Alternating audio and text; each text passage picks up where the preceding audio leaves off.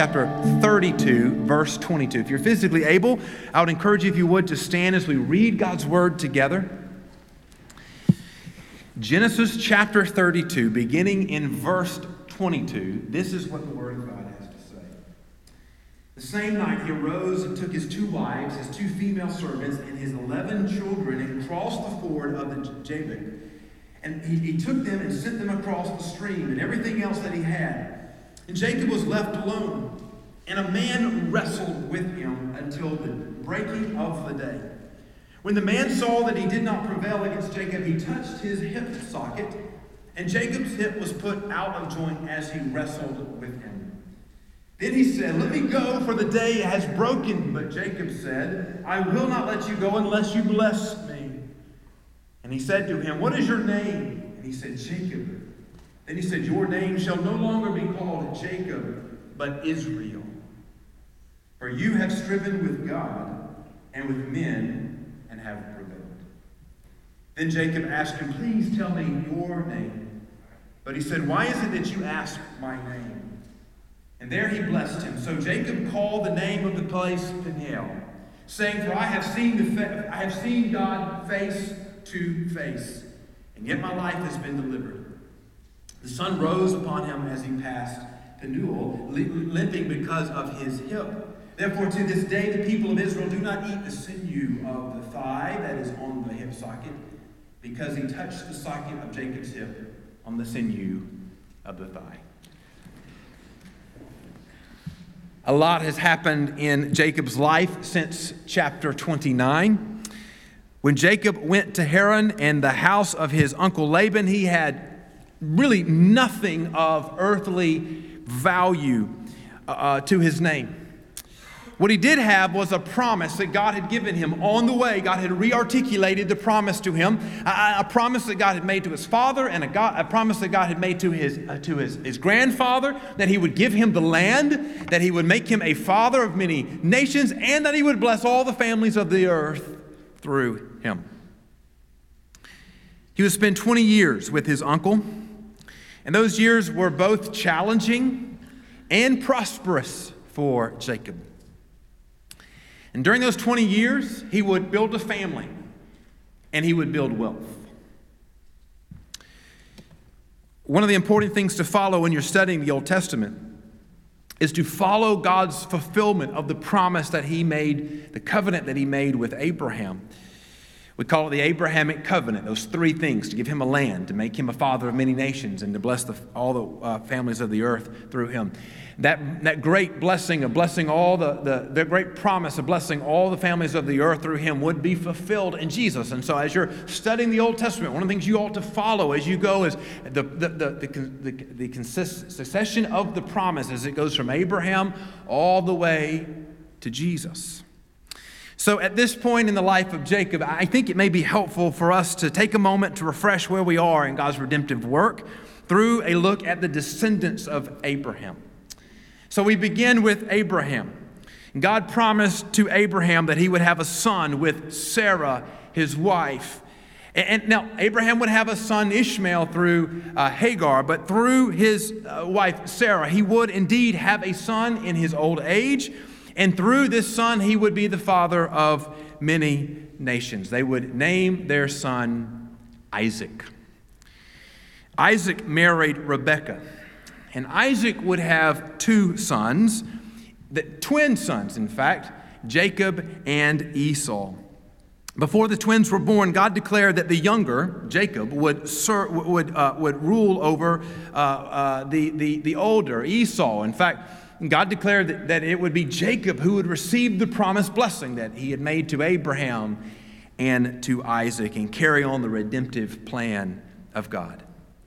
As we've talked about, Jacob had to flee his home because he stole the blessing from his older brother, and his older brother Esau hated him, wanted to kill him. And so after fleeing his home and going to his uncle's home, Jacob would work 7 years to marry the love of his life, Rachel. But when he married on the morning after his honeymoon night, he realized that his father-in-law had tricked him into marrying her older sister, Leah. He was frustrated, he was angry, and Laban relented and said, well, spend a week with her, finish the marriage ceremony, and then I will give you Rachel, but you have to work an additional 7 years for her, to which Jacob did. He would serve and live in Laban's house another 6 years.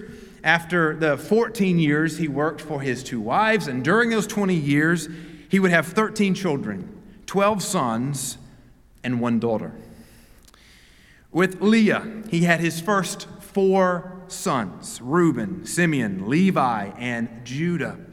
Judah was to carry the promise that God had made to Abraham, Isaac, and Jacob.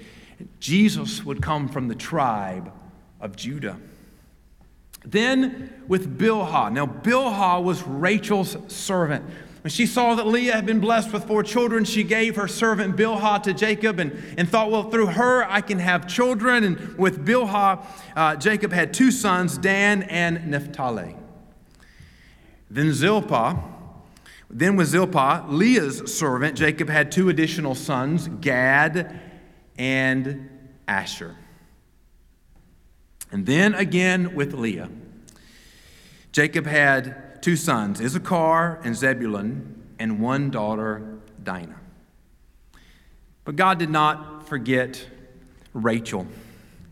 Finally, Rachel would have Joseph. Now, at the point where we are in Jacob's life, she's only had 1 son, Joseph. Later in chapter 35, she would have her second son, Benjamin. In fact, she would die in childbirth, giving birth to Benjamin. Now, these 12 sons will become the patriarchs of the 12 tribes of Israel. It's a big deal in the life of Israel. It's a big deal in the life of the Jews and the Hebrew nation at this moment.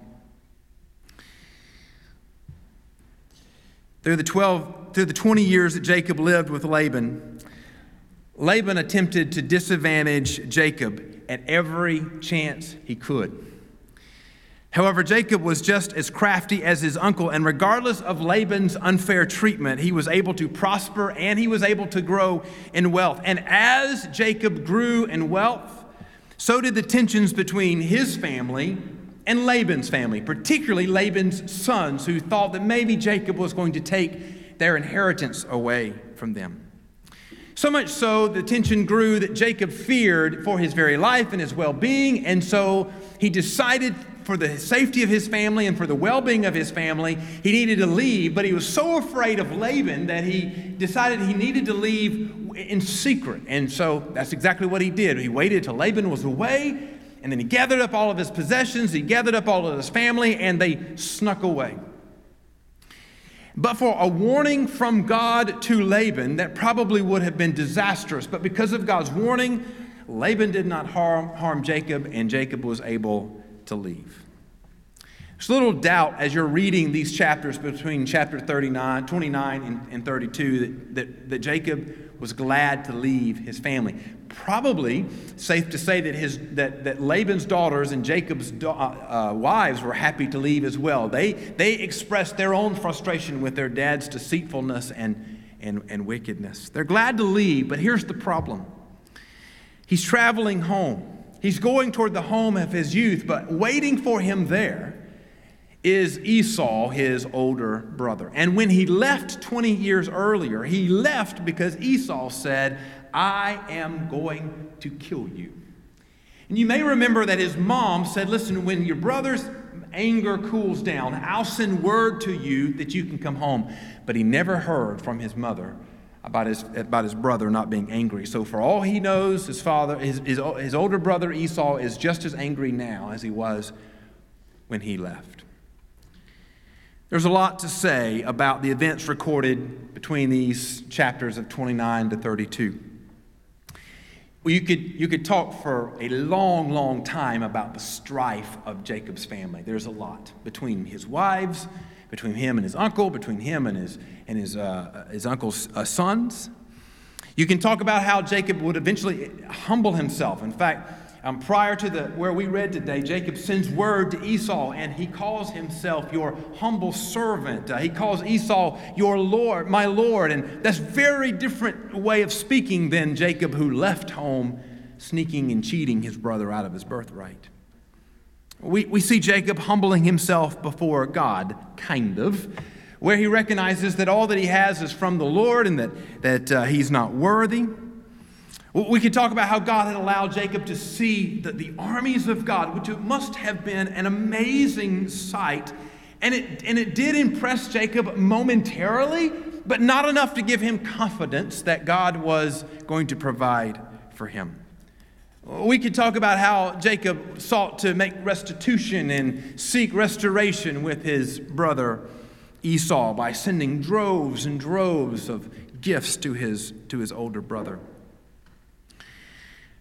But where we find him in the passage that we read is a man who has accumulated a lot, but is scared to death. He is facing his fear of Esau, and he is desperately trying to assuage his brother by doing all that he can think of to make things right. And so he's sending just lots and lots of gifts. In fact, he separates waves of servants and animals as gifts so that as Esau approaches him, that about every so often he's approached by a group that says, here's another gift from your brother Jacob. Here's another gift from your brother Jacob. He split his household into two camps, thinking if Esau kills one, maybe one can escape. He's doing all that he can to save himself. But in verses 22 to 32, which we read this morning, Jacob has an experience that will change his name and the rest of his life. He sends his wives and his children, his possessions over the stream, and he stays back by himself.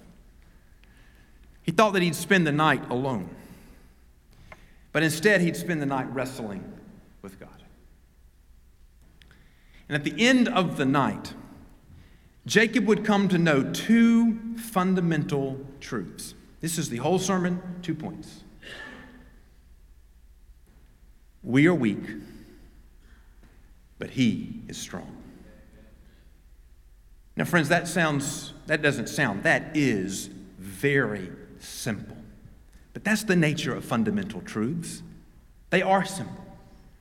But because they are simple, because they are fundamental, you don't move on to other things until you understand the basic things. We are weak, but he is strong. For all of his wealth, for all of his family, for all of his success that Jacob had gotten through scheming and cheating and everything else, Jacob still needed to learn these two fundamental truths. He was weak. Oh, but God is strong. So that's what I want to make the case for us today, this morning, that we are weak, but he is strong. Let's begin with who we are. We are weak. And we see the weakness of Jacob in two things here. The first is that he is fearful of the wrong things.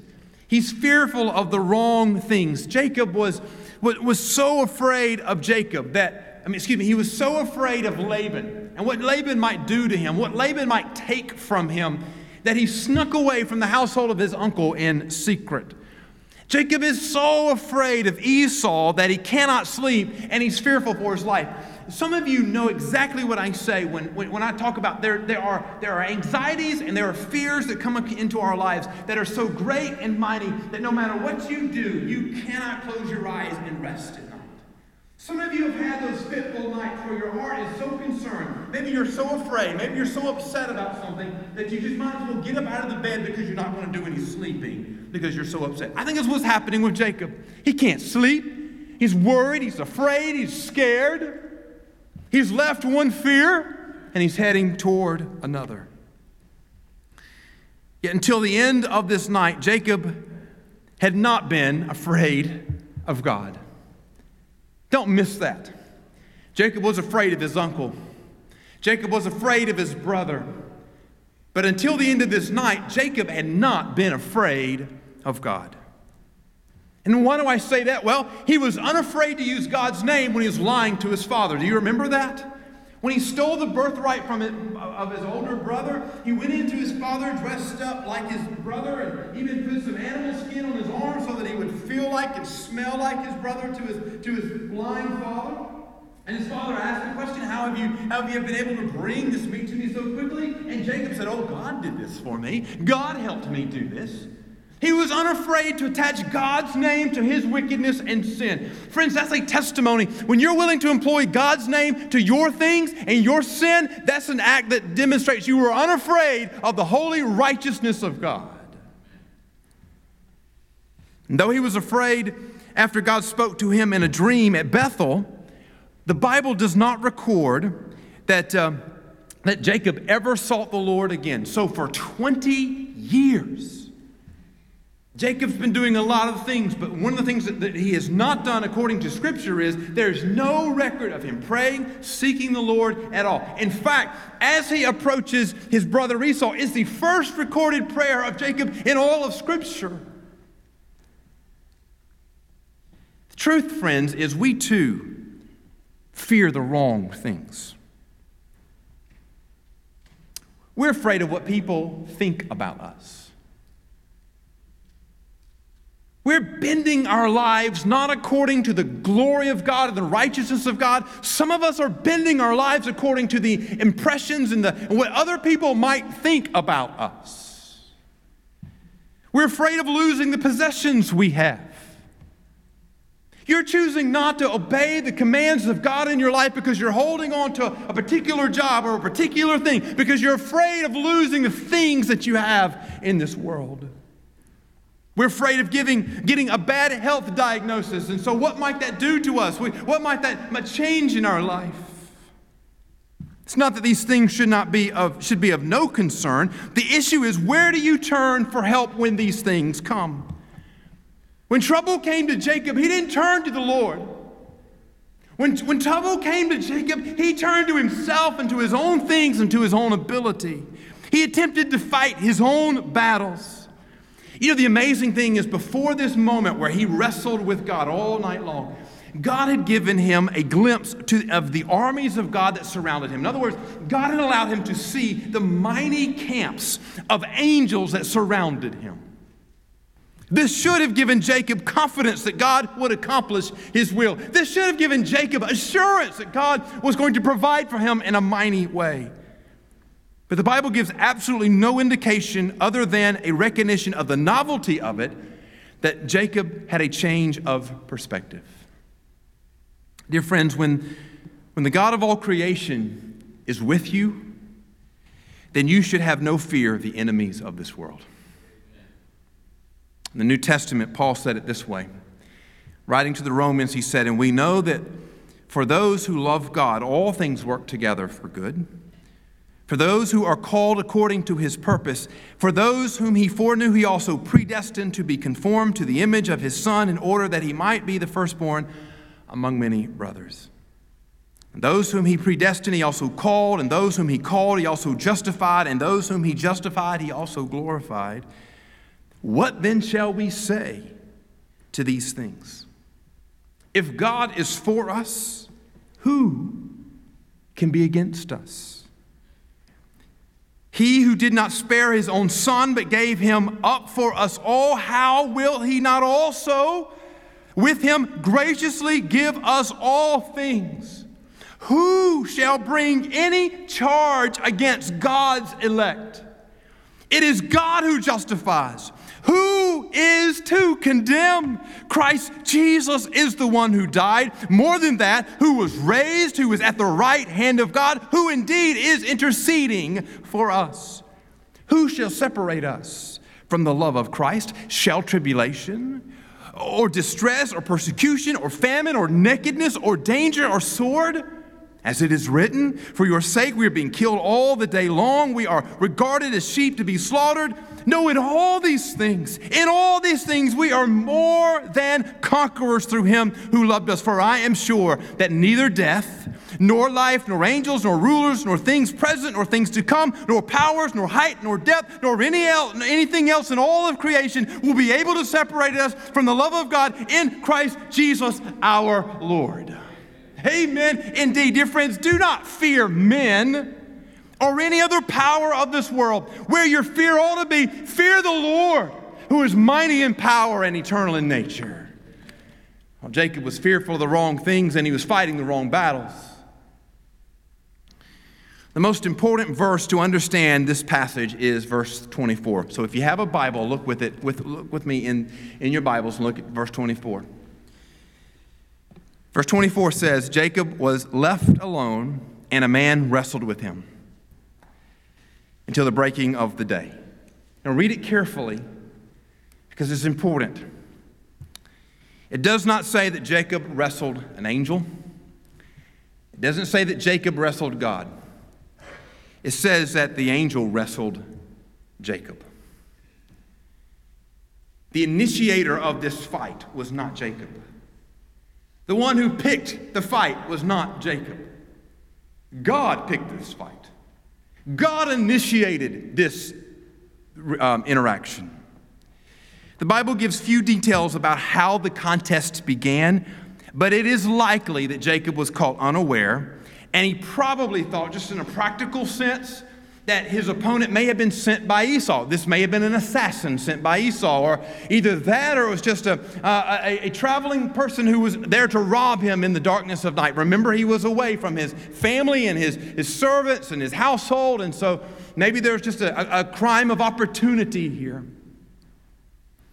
Throughout the night, Jacob thought he was fighting to defend himself. So the understanding of this is that he wrestled who he thought was a man all night long. It's not till daybreak that he figures out who he's been fighting all night. At daybreak is when the Lord ended the fight with a touch to Jacob's hip. And that's when he realized that his fight was not against flesh and blood, but against the Lord himself. You see, God wanted to show Jacob that there were greater issues than fighting his brother.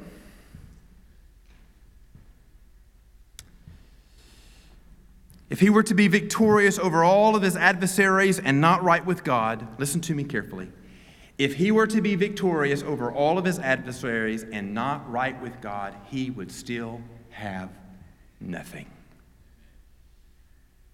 Furthermore, God wanted Jacob to give his effort to pursuing God rather than defending himself.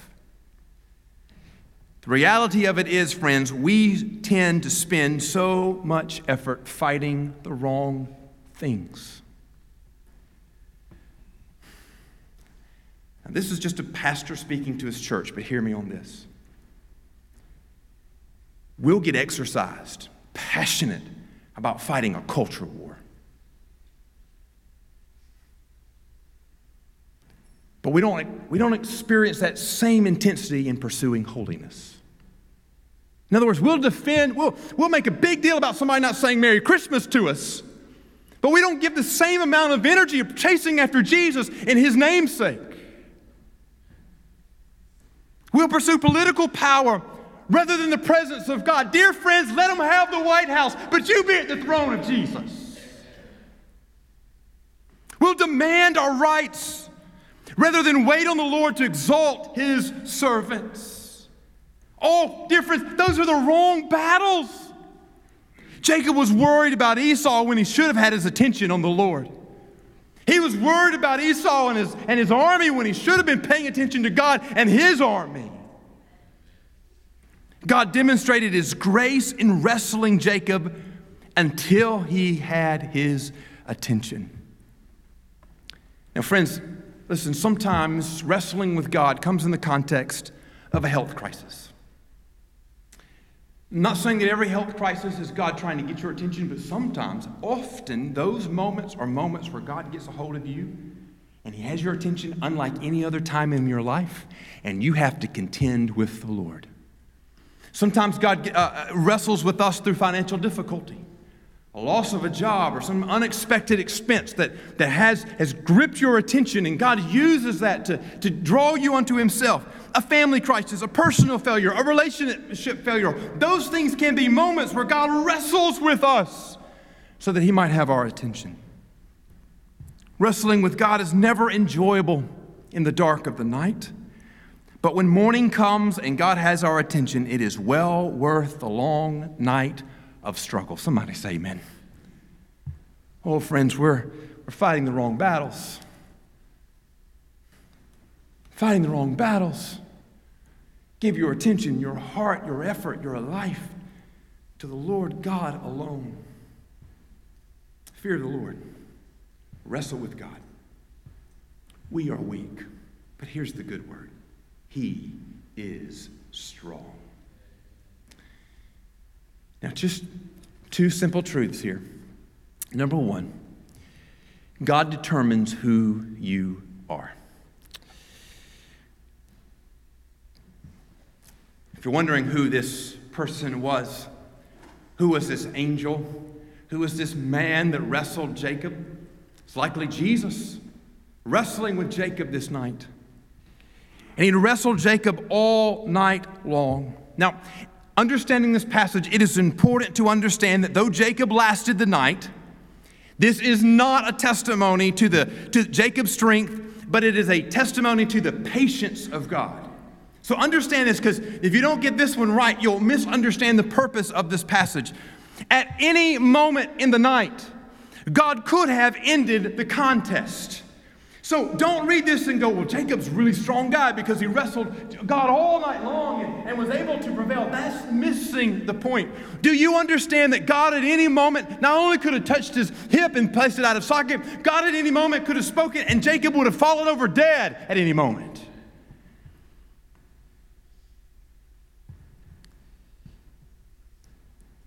God demonstrates his power by dislocating Jacob's hip in verse 25. And in verse 28, Jacob recognizes that his very life was in danger for contending directly with God. So Jacob understands in the morning time when he recognizes who he's been wrestling, that's why he's so fearful. So he's not braggadocious, look what I did all night wrestling God. No, he's aware of God's patience and grace with him that endured with him all night. God was demonstrating to Jacob his power, his might, his presence, his sovereignty, his grace. In fact, in verse 28, God speaks authority and power over who Jacob is.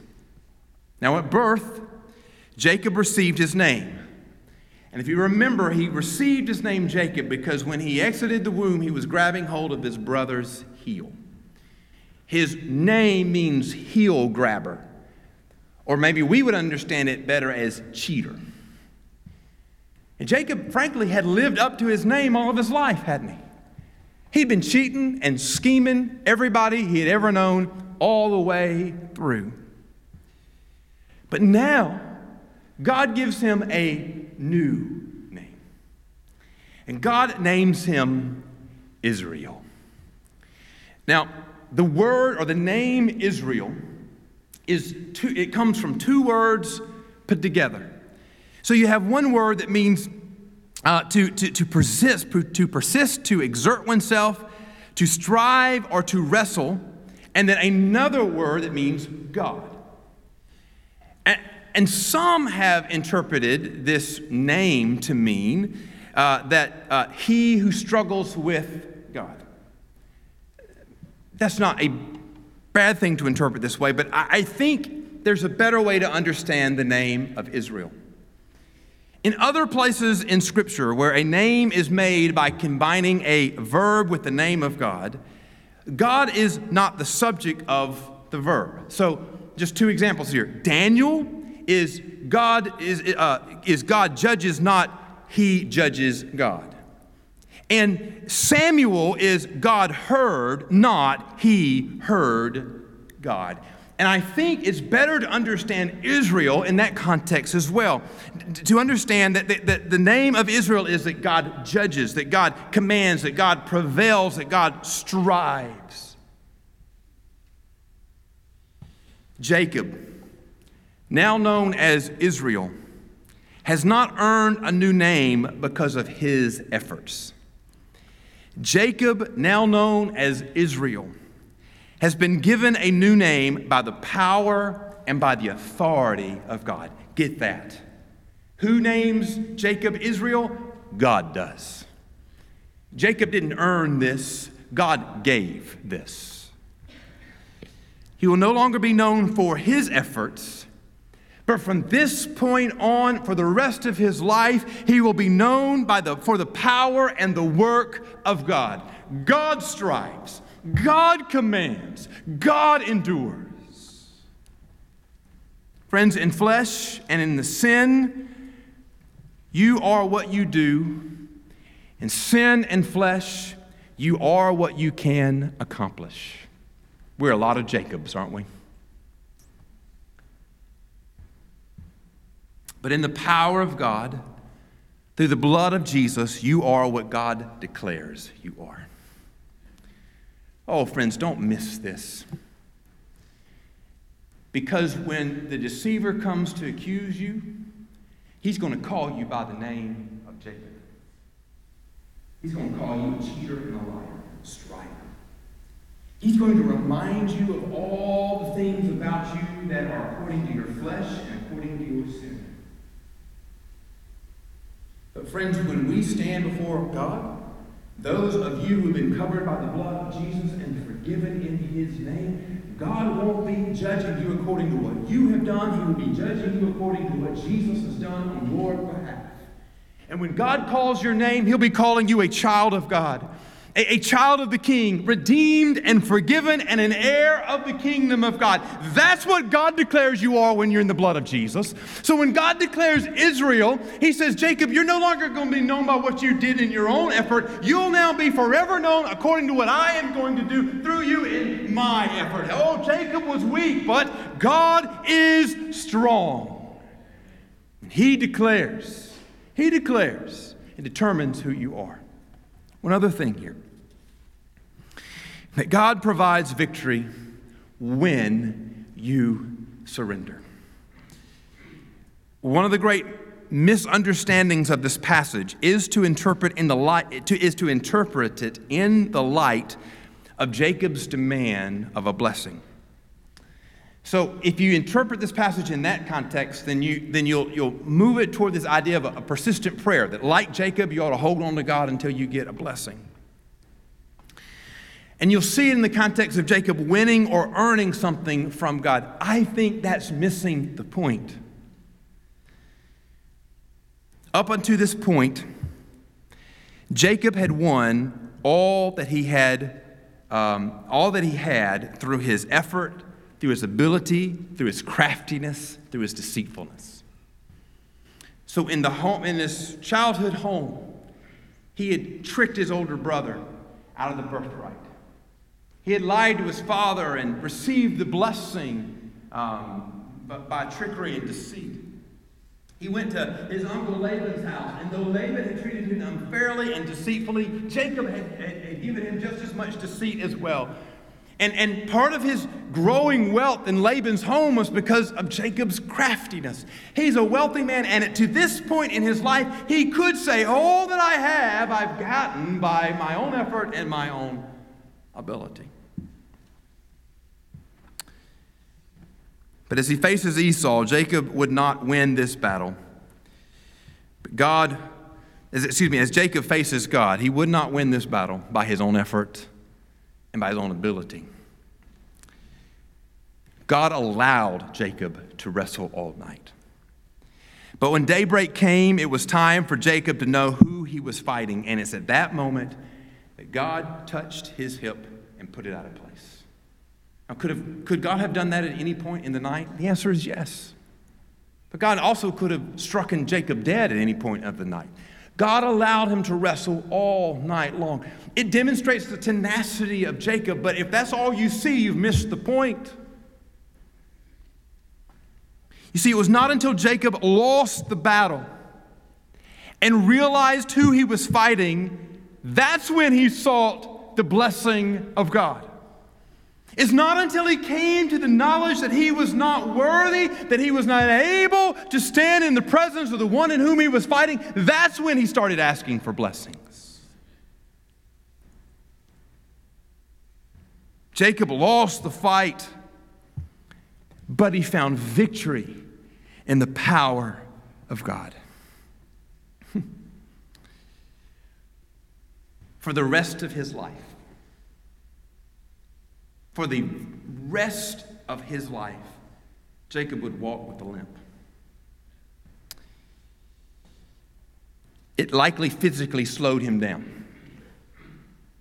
Bible doesn't say this, but I wonder when the weather changed if it hurt.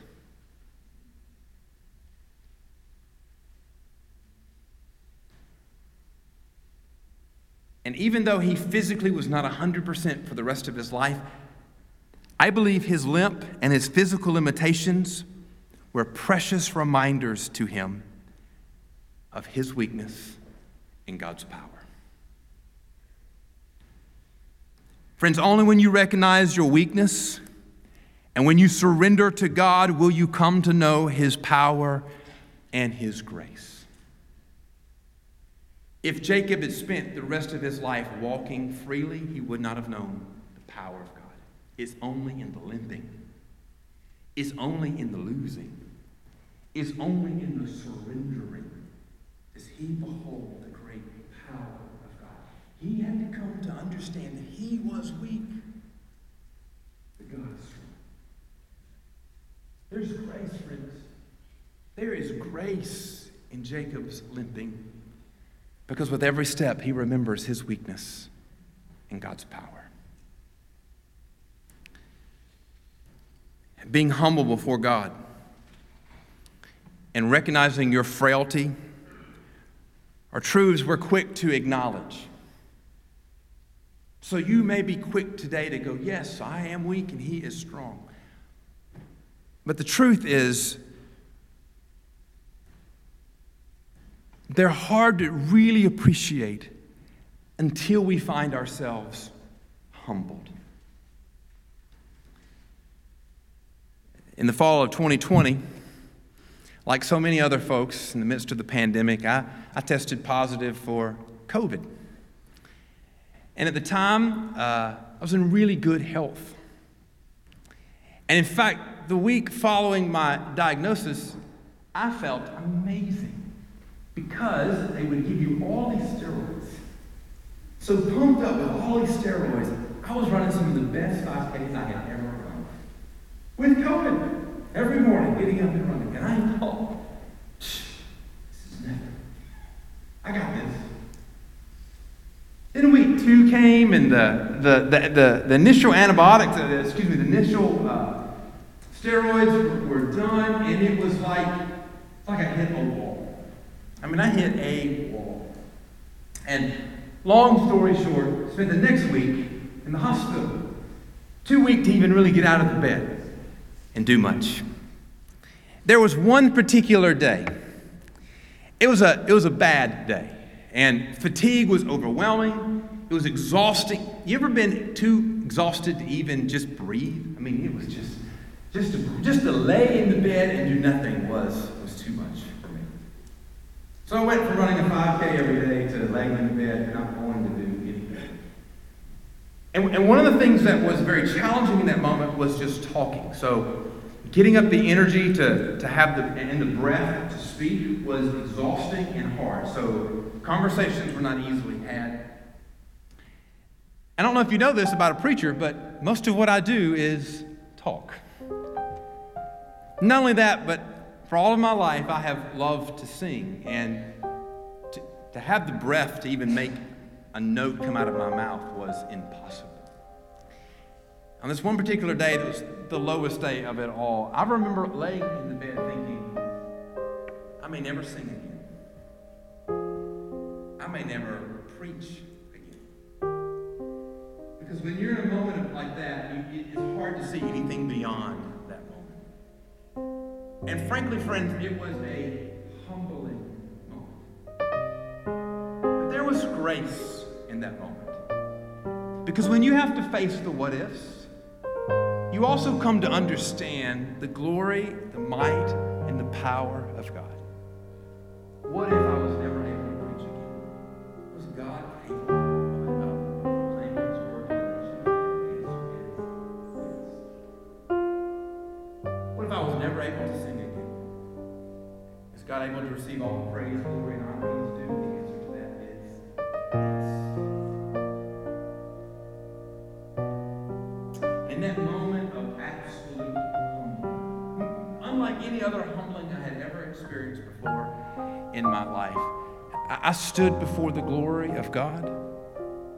Even though I couldn't get up, I wept in that hospital bed that day as I came to understand in a more intimate, true way these truths.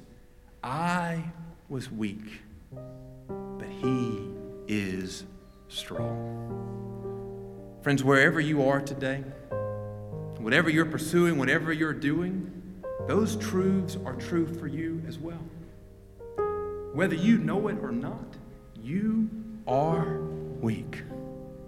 And whether you know it or not, He is strong. And there's amazing grace and abundant joy when you come to know those truths.